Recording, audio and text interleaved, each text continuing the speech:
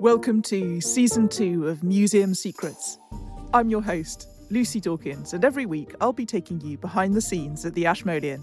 There are a million objects here in the museum, each with its own hidden story. Come on in as we track down the weird and wonderful among them to give us a bite-sized pick-me-up in these challenging times. One of the great delights to be found in the Ashmolean is in the beauty of tiny things. And today, we're joining Malika Kumbara-Landrus, the Ashmolean's keeper of Eastern art, who's taking a look at a piece of paper which is smaller than the palm of your hand. Over to Malika to tell us more. For as long as artists have existed, they have copied the works of others, reinventing and emulating originals to hone their own skills. You don't have to spend long looking through the Ashmolean's collections before you start noticing these copies. In particular, you might find copies of the Renaissance German artist Albrecht Dürer. Conveniently for him, he was alive at the time that commercial printing presses were coming into their own, meaning that his work could be turned into mass-produced prints. These affordable, portable works fell into the hands of enthusiastic artists far and wide who replicated and reimagined Dürer's images for themselves. Among these countless copies of Dürer's prints, there is one fascinating work at the Ashmolean. It is a scrap of paper just 10 centimeters high, showing the figure of St. John the Evangelist, copied from Dürer's print of the scene of Christ's crucifixion. His robes are only lightly outlined, but St. John's head and hands are intricately detailed. His head is barely larger than a small thumbprint. But despite its minuscule size, we can read every line of grief on his face as he watches his friend and spiritual leader die in front of him. At first glance, we might assume that this copy of a German print belongs to the Ashmolean's collection of Western art. But no, wait a minute. This is an Indian drawing and is housed here in the Eastern art department. And it's not just any Indian drawing, but one drawn by one of the greatest artists in the Mughal Empire. His name was Abu Hassan, and he was only 13 years old when he made this remarkable little sketch. Abu Hassan's father, Aka Raza, was one of the master craftsmen working under the patronage of the Mughal emperors of India.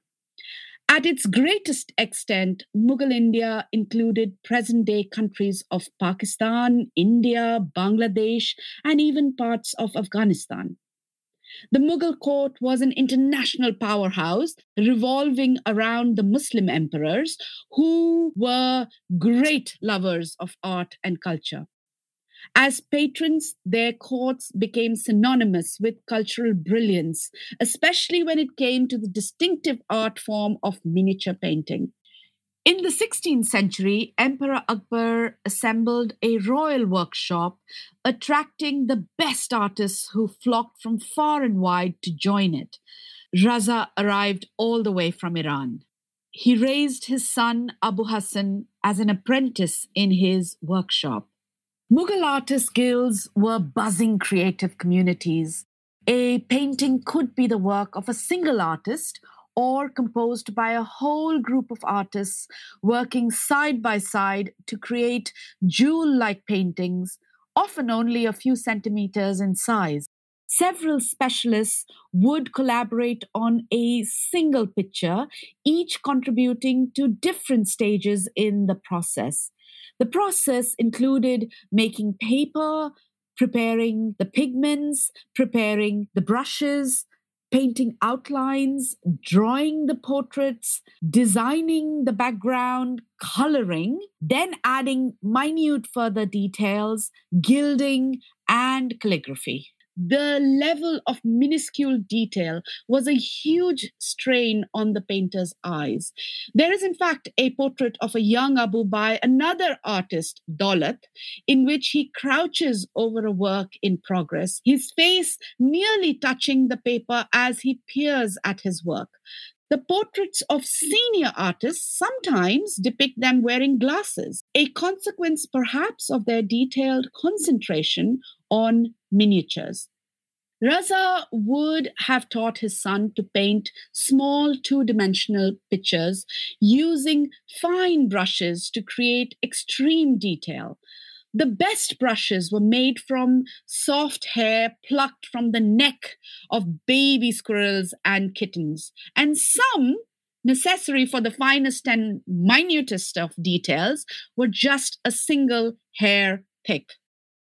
Mughal paintings were renowned for their vivid colors. The artists went to great lengths to source the strongest colors made of powdered pigment and water. The mix was then bound with gum arabic. Bright yellow came from the urine of cows fed on mango leaves. Purple hues came from beetles. Bright blue came from lapis lazuli, and a darker hue from indigo. Red from cinnabar, green from copper treated with vinegar, white from ground shells or lead, and last but not least, lampblack.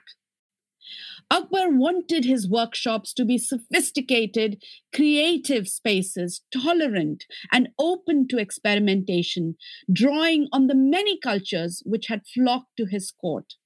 He actively encouraged his artists to paint both Muslim and Hindu themes, employing artists from both religious communities.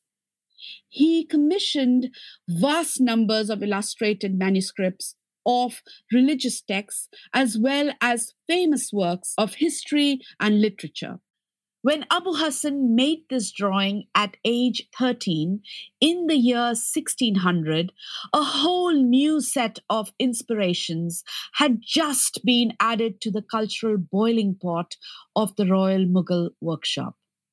New faces had arrived and settled in court, bringing with them fascinating images and objects from the farthest west of Europe. The Portuguese had already arrived in India 100 years earlier in 1498. By 1510, they had captured the port city of Goa in Western India. As a result of their arrival, new shipping technologies and trade routes, other Europeans were soon to follow and eventually arrive in the Mughal court on diplomatic missions. These men hoped to negotiate trade deals around spices and textiles. The first Jesuit mission arrived at the Mughal court around 1580. Emperor Akbar's interests in all religious traditions resulted in court discussions and debates with theologians of various faiths. He housed the Catholic priests inside the palace walls and even gave them space for a chapel. These Jesuits were able to share the details of their faith with the emperor, as well as present him with gifts of Christian images. Their main gifts included prints, which were mainly 16th century Netherlandish and German works, among them the works of Dürer. As more European missions followed, they brought with them more paintings, prints, illustrated manuscripts, and Bibles. The figures of Jesus and Mary were already familiar to Islamic culture. They play an important role in the Quran, where several verses mention them as models for Muslims. In Akbar's tolerant, multicultural court, Christian images would have offered a way of expressing spirituality and communicated an association with divine leadership. he encouraged his artists to incorporate them into their work. And so Christian and European influences joined the melting pot of Hindu and Muslim, Indian and Persian themes in Mughal art. This was presumably how the teenage Abu Hassan found himself staring at a print of the crucifixion, which had traveled from 4,000 miles away. The print and image must have looked and felt foreign.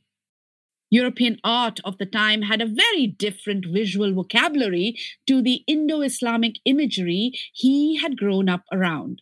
Artists like Dürer were fascinated with the problem of how to trick the viewer's eye into believing that they were looking at a three-dimensional space on a flat surface. They were experimenting with the rules of mathematical perspective and representing bodies with modeled muscles which looked like they had volume and mass. As European art appeared at the Mughal court, the workshops drew on their techniques and imagery, which were not part of Indo-Islamic traditions. Abu Hassan was looking at a piece of paper which represented the world in a way which was totally novel to him. And it clearly fascinated him because he picked up a brush and tried to teach himself how to recreate it. What makes this particularly extraordinary is that he was holding the tools designed to do a completely different job.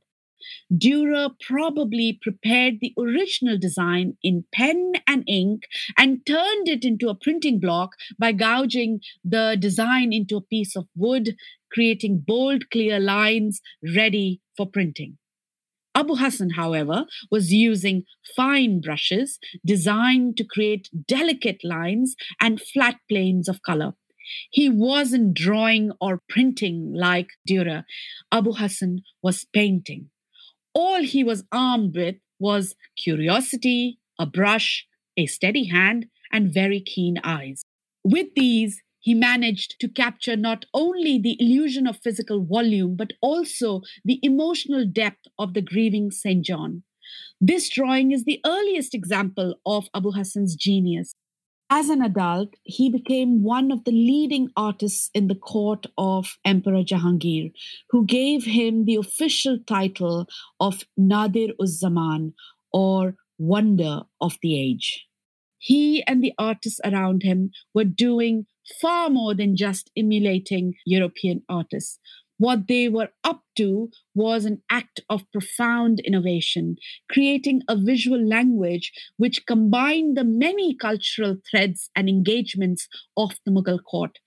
This little drawing of St. John captures a unique moment in the history of Indian art, when artists chose sources of inspiration as a stimulus for their own individual originality.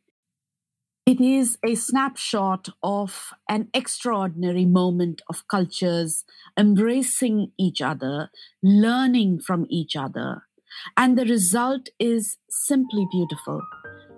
It is a good lesson to learn from a teenager from 421 years ago.